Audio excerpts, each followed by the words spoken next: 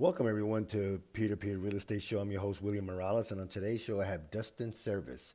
He's a business advisor, thought leader, wealth scientist. He is also the host of the Picture of Wealth podcast, where Dustin gives his insights on investing, personal finance, money saving income sources, tax strategies, and insurance tips to help his audience be great at money decisions. So, Dustin, first of all, thank you so much for taking time out of your busy schedule. And how are you, sir? Thanks a lot for having me, Will. I haven't done a podcast this year with anyone from the East Coast, from New York, so I'm excited to do this with you. Yeah, well, listen, I'm happy that you took time out of your busy schedule to be on the show.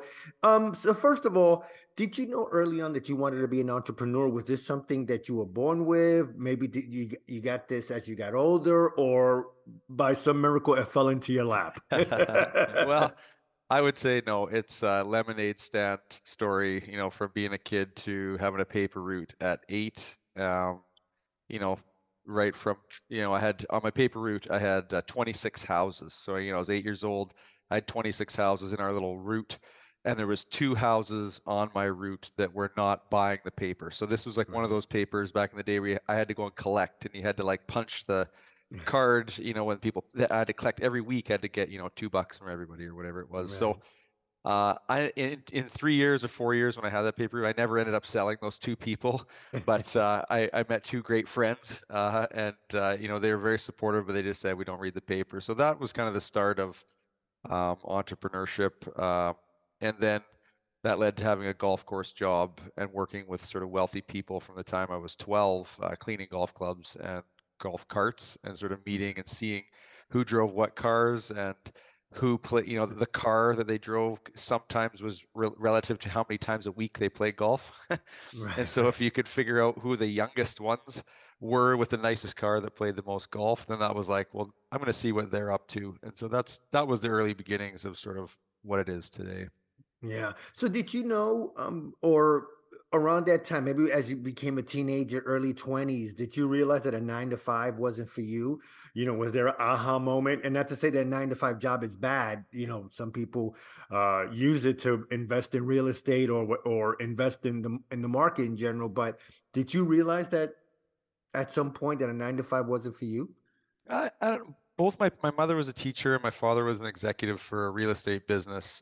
He wasn't a realtor, but he worked for the head offices of a major real estate corporation. So they lived that. My dad used to travel 180 days a year, and so I was kind of groomed that, to get somewhere in life. Or this is how I interpret it. It wasn't that he directly was saying it to me, but my young vision or what I saw of my father was that, if you want to get somewhere in life, you gotta, had to work really hard. You gotta meet the right people, and you gotta just climb the ladder, get a bigger title, climb, climb, climb, and then Yeah. at some point in the future you will be retired and you'll have more money than the average person, and then that meaning your happiness is above average person. So that's kind of how I viewed it. What transpired was in university I took civil engineering. So I did a diploma in civil engineering, which in Western Canada, in British Columbia, the 2 year diploma program was got you a diploma, and you make maybe 60,000 a year where I was. And then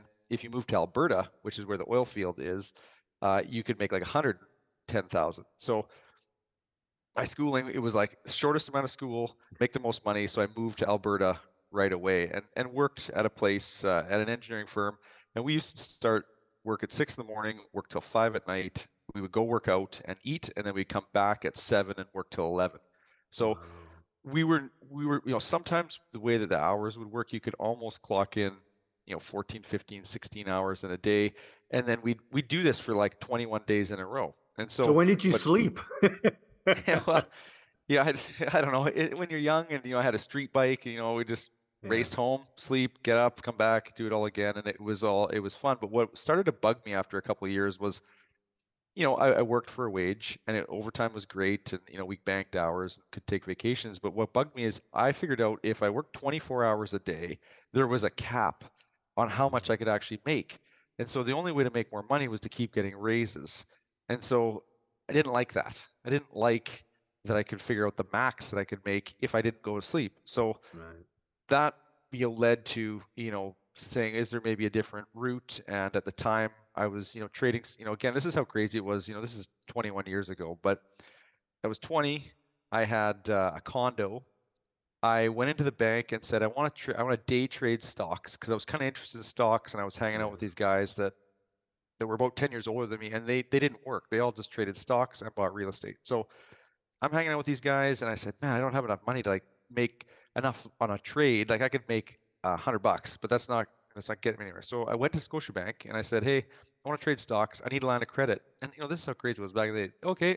They said, yeah, you have reasonable income. We'll give you a $50,000 line of credit, Wow. unsecured by anything, interest only, and do with it what you want.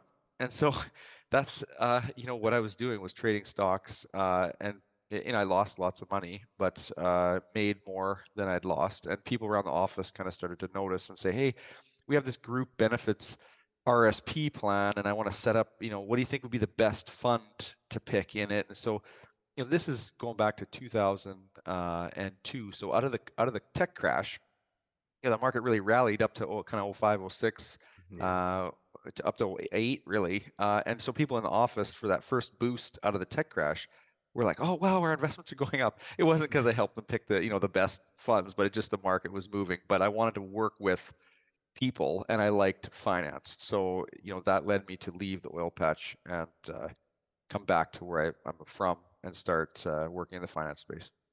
Yeah, and today's topic is a good one. It's basically about wealth planning, especially in real estate. And you know this, Dustin.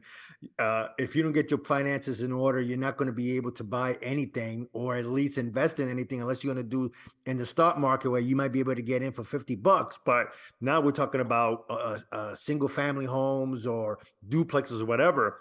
So, uh, when you got into financial planning, was there a moment that you saw, maybe it was your own finances or someone else's finances, that you realized that you can help people out, especially in the real estate business, to get their financial organization going? And also, part two, when did you start Service Wealth Management? So that's a two questions in one. Yeah, and I'll reverse them because Okay. I started Service Wealth in 2005. Okay. Now, I started in the business in 2005, so that's not actually true. I started with a stockbroking firm because when I was in the oil patch, my vision was I wanted to be a stockbroker and drive a Ferrari, and so that was my That's a good 21-year-old, dream. my 21-year-old self. And so I moved back. I worked for a few months at a stock, a penny stock brokerage, which is horrible. It's literally like out of the movies where they hand you the postal code book and say to phone these Yeah. people. So I didn't like that. I moved to a bigger firm. Didn't like that for 7-8 months, and then I joined two guys and had my own practice working under two other guys. And so that went on for about 8 years. And that it's not a secret, the story, but I asked them one day. I said, I want my name on the sign, or I'm gonna leave. And so Service Wealth was officially born in Mm, 2014 as a corporation, but it has been around since about 06, 07. yeah. So that's it's been a pretty steady sort of increase in time. But I would say that the big epiphany would have been maybe about the same time Service Wealth was born. 2014. We had a ton of fertility problems. Like my wife and I, were 5 years of fertility issues, and we had all this stress in our life. And then I started the company, and there was a moment where in our own life, I was born and raised, it's like works first, family second. And again, that was Mm, never told to me, but that's how I interpreted that the yeah. world worked, was that if you don't have money, then you can't provide for the family. So the money and the business is always first. And so that leaked into a lot of my decisions and a lot of my life with my wife. And so finally we did end up having a child in 2015. And um, you know we used to work out together before we had a child. And so um, one day, my wife and I were having some struggles with having a new baby and all this stuff, and I wasn't present, and on and on. But there was a real issue there where I was making work first. So I thought, I'm going to do a great thing today. I'm going to organize babysitter at the daycare at the gym, and I'm going to call my wife and say I got babysitter organized at the gym, and we're going to go work out together. And this is going to be a really special day. And it was just a very simple gesture, but I thought this would be so great. And she, I phoned her and said, "Hey, I got babysitting lined up." She's like, "Oh my God, like thanks, like this would be so great." And so 4 o'clock was when the babysitter was lined up. And so Mhm. at about like 4:30, my office phone rings, and I can see in the call display it's my wife's number, and I answer it in kind of a sexy voice, like a receptionist, "Oh, Service Wealth Management." And she's like, "Did you forget about the babysitting and the gym? Like, why are you answering the phone?" And then she Wow. was like, I said, "Oh my," and it was like my heart just like my stomach dropped. And I totally been, this is a classic. This was like, this is exactly what my wife keeps telling me, but I can't even deliver on this. And so that actually scared me. And I haven't cried very much in my life, but that drive home, I was like, I was more scared that I almost had Alzheimer's. So Wow. we got home and, we got it all sorted out. But the next day, I thought I need a better plan. I advise people to put their stuff in place so that they can make better decisions in their life, and I'm not doing it myself. So what is it? And so I built this model that basically says, we call it the spending accelerator. Mhm. So it says, if you're taking care of all these responsible buckets, and I know we'll get into this later, but if you're taking care Yeah. of all these responsible buckets, if there's any extra money, you purposely spend it. And it doesn't mean spend it. It might mean you can work less and make less because you've already satisfied all these buckets and it's automated so that you can really easily make decisions in your personal life. And so, one of those buckets is a real estate bucket. And so real estate, I'm passionate about. I believe in it. I believe in the market, stock market. So, there's, we'll get into it, but there's a sleeve there that says, okay, my real estate bucket, if I just do this, this, and this, by the time, 15, 20 years from now, and I can see it happening every year, Mhm. if that is taken care of, I'm not going to worry about more, more, more. I'm not going to worry about like, I was, thought that, to get somewhere in life, you got to work hard, really effing hard. Yeah. I don't know how hard, but I just got to work hard. So where's the end? Where's the end of that? Where is like, just until you like die? Well, that doesn't make sense. So that model in the spending accelerator, we mapped it out. I met with my accountant. We talked about it, and that model has come up every year when my wife and I review things. We rejig it, we look at it and say, okay, like sometimes, I'll save $1,000 less a month because I need to pay for daycare Right. because that helps the plant, that helps our family function. So again, that's a long-winded answer about how we help people with a plan, but that's how this what it is today was really born. I like the story because again, you knew that you were helping people, and it's funny that that way when we're talking with Dustin Service, um, where you give advice, but sometimes you don't even follow your own advice. Because I do that myself when it comes to like investing. I tell people, oh yeah, you could, maybe you could use direct mail, or you could use websites like, and not to promote any websites because everybody's different. But let's say Privy or PropStream, whatever it is. But then sometimes I don't follow it. And I'm like, so why am I giving this advice if I don't follow it? I'm not saying that, anything negative about you. Um, so when you're young or you're older, right? Let's say older, like I am, and you want to get into real estate. We're talking about getting into single family houses. What are some of the ways that we could set up our those buckets? Because those, it's funny that you say that because I remember in the crash of '08, and I had money in the stock market. At the time, I was employed with a hospital, and I saw my finances just go straight down. Um, I bought a book and I decided to have buckets. Talk more about that because that's pretty interesting the way that you came up with that because not too many people talk about having money in different buckets, so to speak. I don't think people really sit back and actually get intentional. Like whenever I ask people, okay, like you need to implement an insurance plan or some sort of risk management, they say, well, there's no money. We don't have any extra money around. Yeah. And it doesn't take long for me to sit down and go like, okay, well, where are you spending it? So the acronym we use is BAM, BAM. So it's the bare ass minimum. So this is, the bare ass minimum is your mortgage payment, your groceries, the utilities for your home, maybe, rent if you don't have a mortgage payment. So it's like, for you to exist, you have BAM.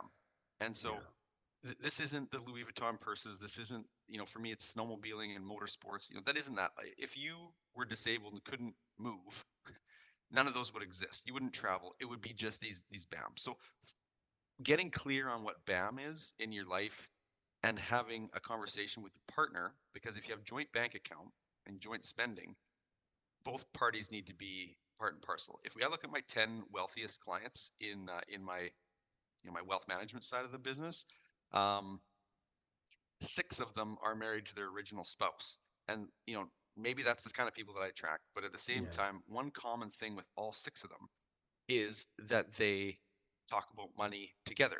They don't necessarily, like, one of them usually is more of a driver, but they never leave each other in the dark. So there's always, they're at all the meetings together. None of them come to meet me by themselves. They're always together. So back to BAM, one thing that my wife and I do every year is we print 3 months of our visa statements. And it's again, it's very intentional that we sit down, and at the start of the meeting, everyone agrees that no one is going to get mad at each other where the money has been spent. And so again, if you're hiding something from your partner, then that's a whole nother story. But if you're just open and say, okay, we just need to get quantification on where the money is going. I'm not going to judge where it's spending, because my wife thinks that I spend too much on motorsports. She, I think, spends too much on clothes. But we're 41 years old.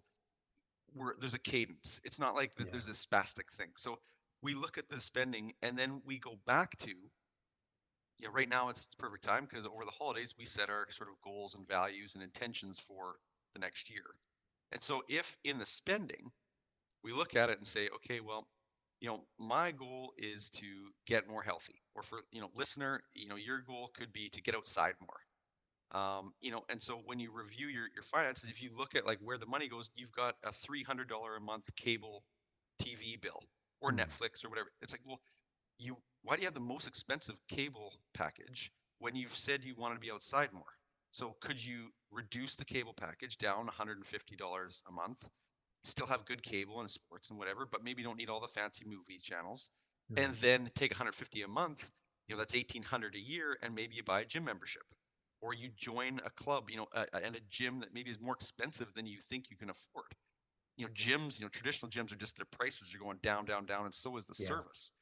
In my region, we're kind of like the California of Canada, where like gym prices are like $150 a month, but there's all this stuff going on around it. Well, you think, I would never pay $150 a month to go to the gym. Well, no, I love paying $150, because that's part. There's a whole bunch of parts to that I enjoy.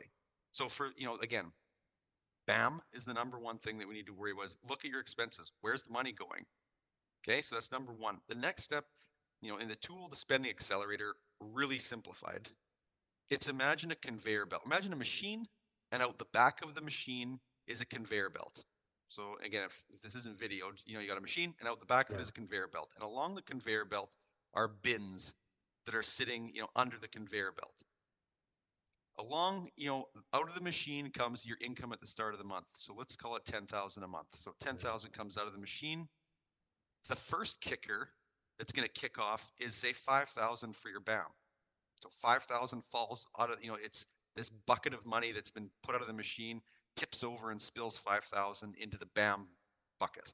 And then you've got 5,000 continuing to go down the line. Now, if you say, I love real estate, want to invest in Midwest, Central, wherever US, want to buy a rental house because there's good yields, or I read a book, or whatever reason, or your neighbor, and you say, I want to buy a piece of real estate. Okay, well, then we need to save for that. How much do we need? Okay, well, let's put 3,000 a month into that savings bucket. So 3,000 gets kicked off into that. Maybe we put $500 a month into emergency savings. So you can see, as they're going, your 10,000 that came out, we're just kicking little bits off. And so as you go down, there's a few things. There's good insurance, because you could have the best real estate plan, investment plan, whatever it is, but if you can't work, your number one asset, listener, is your ability to earn an income. Lots of people think their biggest asset is their home. It's not. Your biggest asset is, if you make 100,000 a year, times that by 20-year career, it's $2 million. If you can't make that 2 million, your plan is going to fall apart. So Right. having good critical illness, disability insurance, life insurance for your spouse, again, we need to kick off a little bit and pay for that. So on the conveyor belt, there's a bucket for good insurance, kicks off a little bit into that. We got to pay for that. Then maybe you do dividend stocks or whatever your balanced fund or whatever it is for investments. And then, there's still, hopefully there's still money left coming out the end of the conveyor belt. Well, at the end of the conveyor belt, that's going to, there should be some money left coming off, and that you purposely spend.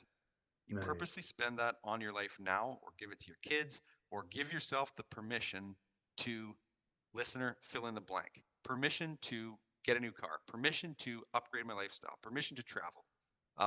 So if it's done right, you've checked off all these responsible buckets along the way, and then there's still money left over. Great. Then stop waiting for retirement and stop over saving, is the message that we're trying to get to people. Yeah, no, I love how you broke it down with the conveyor belt and the buckets, because that's how I did it. I had, since I live in the city in New York, and I rent, so I had the rent, then I had cable and all that, the necessary bills, they are there every month. But then I did a percentage going for education, maybe for entertainment. But here, since we talk about real estate, so if someone is struggling to get that bucket going because they don't have maybe the finances, or they're in some sort of debt, in real estate, you always could bring partnerships, right? If you have the right people, if you go to the right meetup group, if you join the right organization. Can you maybe talk about partnerships? Like, have you had any type of partnerships that you have dealt with along your real estate career, as well as talking to other people about maybe trying to form some partnerships, and or suggesting, hey, you might have the time, but this person has the money, or vice versa. Sorry for my long-winded question. No, yeah. So multiple partnerships in real estate. Again, when I left Oil Patch, I came back to my hometown. Again, I didn't have a lot of extra money. I had a condo in Alberta, but when I moved back to my hometown to start the finance space, I made 15,000 my first year. So when I moved back, though, I found a piece of real estate, and I thought, you know what? I'm 23 years old. I am going to likely have roommates. So the first partnership I put together was I went and approached my old boss from the oil patch. Again, we Mm. used to work insane hours. He knew I was a hard worker. He knew me as a person for a couple of years, and I said, "Hey, I need to get a place to live. Rent's a waste of money." I had worked out this big spreadsheet. And again, now that I look at it, it's way over engineered. But the net was I bought a 3-bedroom townhouse. So I said, I'm going to buy this 3-bedroom townhouse. I'm going to put 2 renters in it. So I'm going to be the guy. I'm going to put 2 people that are going to pay $400 a month. And so how I underestimated how much the townhouse was going to appreciate. Again, this was back in like 04, 05. Yeah. So, things really were shooting up before the '08 crash. But, I said, I'm going to put it, and then I had this metric. I don't know how I ended up at 14% ownership, but he owned 86%. I owned 14, but he had to put the 80,000 up front. I see. So, and he got the 80,000 back first, and then we split the profits 1486. So, Gotcha. so for him, relatively low risk. He knew me. I was living in it.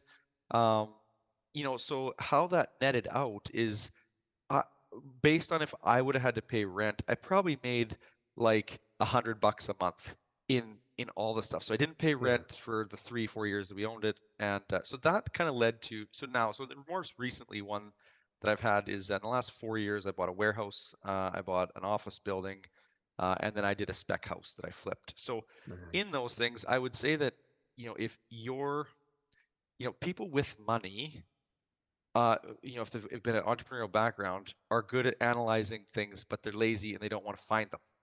So if you are, someone who scrolls your phone, while you watch Netflix, and you can look at listings and then have a quick calculator to put forth, a deal, you can find deals faster and then present those to people. And often, like I have lots of clients now with cash who, are just looking for deals. There's lots of money around. And so, you just have to find a way, again, my presentation to my former boss, 20 years ago was just as a one spreadsheet, and it was just very logically thought out. It's like, okay, what is he going to say for an objection? If I was the partner putting up 80,000, what's my risk going to be?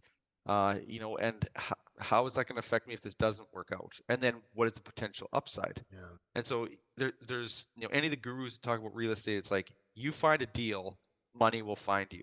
Right. So, again, I don't know if you have any coaching, but, quick, finding a quick calculations that you can, when you're scrolling listings, to do like a gross analysis of like, should I even put this on the short list? Because there's so many things, and maybe you know better than me, but in the western part of Canada, cap rates and yields and everything have like, people, foreign buyers were buying things at 3% cap.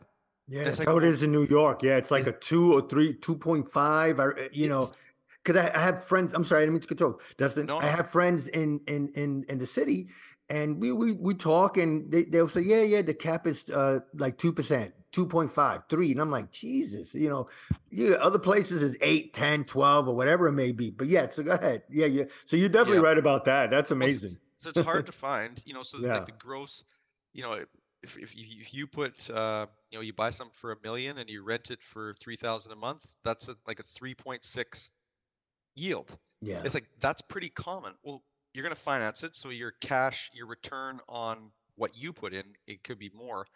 I would profess to say that we could be in for some interesting real estate times for this next little while, with interest rates I think rising. so. I don't know what it's like in Yeah, New York, but in the West, it's I see at my client block, I see even successful people sort of now scratching their heads going, hey, we had a commercial mortgage on our $3 million building at 2.9%. The best we can get now is 6.1%. yeah, So, even they're going, okay, well, that's not good for cash flow if they renew. But a lot of them are mortgage brokers are so creative. It's like re-amortizing it, keeping the yeah. payment the same, but now their payment time is like way longer. So I think there's Mm. going to be a lot. Maybe it won't affect things too much, but it will definitely. It's changing, which is good for people with cash. And there hasn't been very many deals. I haven't found in the last couple of years, but I think we might start to see deals. And so being patient and making sure you have no cash in a bank account. High interest savings accounts in Canada right now are over 4%, Wow. for nothing, for doing nothing. So that's big, or that's bigger than it used to be. It used to be zero. So Yeah, in New York, I think it's 0.1%. So yeah, I definitely get that. Again, I love the way you broke it down, especially now with the market and with the interest rate, because I think last I looked, which was about a day or two ago, I think it was at 6.5% or something like that, the interest rate. And then yeah, I've been hearing rumors that now the Fed might raise it again. So you to knock out so many buyers. And for me, Dustin, I'm more of the creative side. I try to talk to the owners about creative financing, about whether they would consider, hey, right. I'll meet your price, but if you give me terms, and then turn around and try to get a tenant buyer. So Ah, yeah, so that's the niche I like to be in, and I did that with my first property in 2017. I bought it cash, and then I put it back on the market, and I became the bank. So I love that sort of real estate where I become the bank. I don't have to take care of any maintenance. First of all, Dustin, I want to thank you so much for taking time out of your busy schedule. To you're welcome. me, I love the conveyor belt analogy where the money goes here and there, because I think if people really think about it, they have the money. Now, even if you're in debt, you could still set aside 1%, 2%, or whatever, and you're not going to miss it. But again, like you said earlier, hey, if you have a $300 cable bill, come on, man, cut it down. You don't need HBO Max, Showtime, and all that. Netflix might be the one, or I use Tubi, Yeah, TUBI, and it's free. I'll deal with the commercials. So anyway, talk more about your podcast. Where can we find it? What's the gist of the podcast? sure. So it's The Picture of Wealth, and my website is servicewealth.com, and that's SERVISS. The Picture of Wealth podcast is born out of successful entrepreneurs who maybe their status is they only work 3 days a week and make a half a million instead of working 8 days a week and making $1 million. Yeah, These right. people are people who have, they value time off, they value learning and invest in a lot of courses. So the knowledge levels are high, but around wealth and around lifestyle. So fitness, finance, and family kind of are the three F's. We're big believers on, spouses that can make decisions together, will be more prosperous. And one thing that I just spoke about at a conference yesterday is Neil Pasricha is a guy who wrote a book called The Happiness Equation.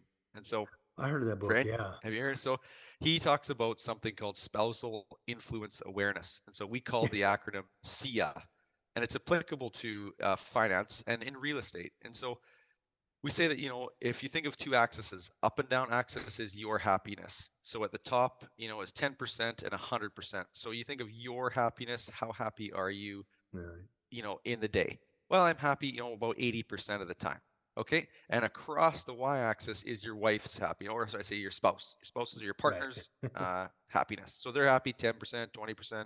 And so you say, well, my partner's happy about 80% of the time. So where those two meet, so if you're happy 80% and they're happy 80%, that means that 64% of the time you both are happy. So that leaves 32% to be that you're kind of at odds, and 4% that you're both not happy. So when do you think the best time, listener, is to have a conversation about a financial or a big decision that needs debating? Not when you guys are at odds or both frustrated. So that, when you're both happy. Yeah. When that's 64%. Yeah. Yeah. So it's like, no wonder we have financial, friction, because we're probably just not aware of what sort of state we're in. Because I come home all the time with ideas and say to my wife, hey, there's this apartment building over here. I think we should buy it. It's like last week was a 10-acre piece with a 9-bedroom bed and breakfast on it. And I said, hey, we're going to buy this thing. And she's like, no, like that just seems like a lot of work. And so it was like, wrong time, wrong time to bring it up. We'll just park it. And so it's like, instead of being frustrated and pissed off, it's saying, oh, she always, I just resent her because she never agrees with me. Wrong time. So again, I'll as a parting thought, that would be, what the picture of wealth is about. You learn a lot of that kind of technique there. Yeah, sounds good. Any books you want to promote or recommend? Talk about the other book that you just mentioned, and you have a book in you, Dustin. I don't know why you haven't wrote at least 10 by now. Well, we do have a book. It just literally got finished last week, so congratulations! Cool. Yeah. We don't have a title, but I think I know what the title is, and that'll be out kind of in April. So we're gonna have to have you back on in April to promote the book. I would love to have you back on. Yeah, 100%. It's again, I like stories. I like learning through story. I'm not a big sit down and do all these steps. It's like, hey, share with me someone did something and give me a few nuggets, and that's what the story is about. So there is a book coming out, and we do have a couple courses. One of them is called Net Tough, as in like what's your net. And that was born out of COVID times for people to kind of get organized to help them be able to make big decisions in their life. Because if you can get your finances organized, that's a catalyst to making better decisions overall. And in COVID times, people were quite stressed, and there was Trump, and there was this, and there's that. It just never ends. So now, if you're more kind of confident financially, that'll lead to more confidence overall in your life. Yeah, no, sounds good. And if somebody want to get in contact with you, tell us that website again. Yeah, servisswealth.com, SERVISS wealth.com. I'm on LinkedIn, Instagram, Facebook. Yeah, I'll definitely put that on the show notes. Well, again, Dustin, thank you so much for taking time out of your busy schedule. I really, really appreciate it. You're welcome, Will. Thank you. Bye-bye.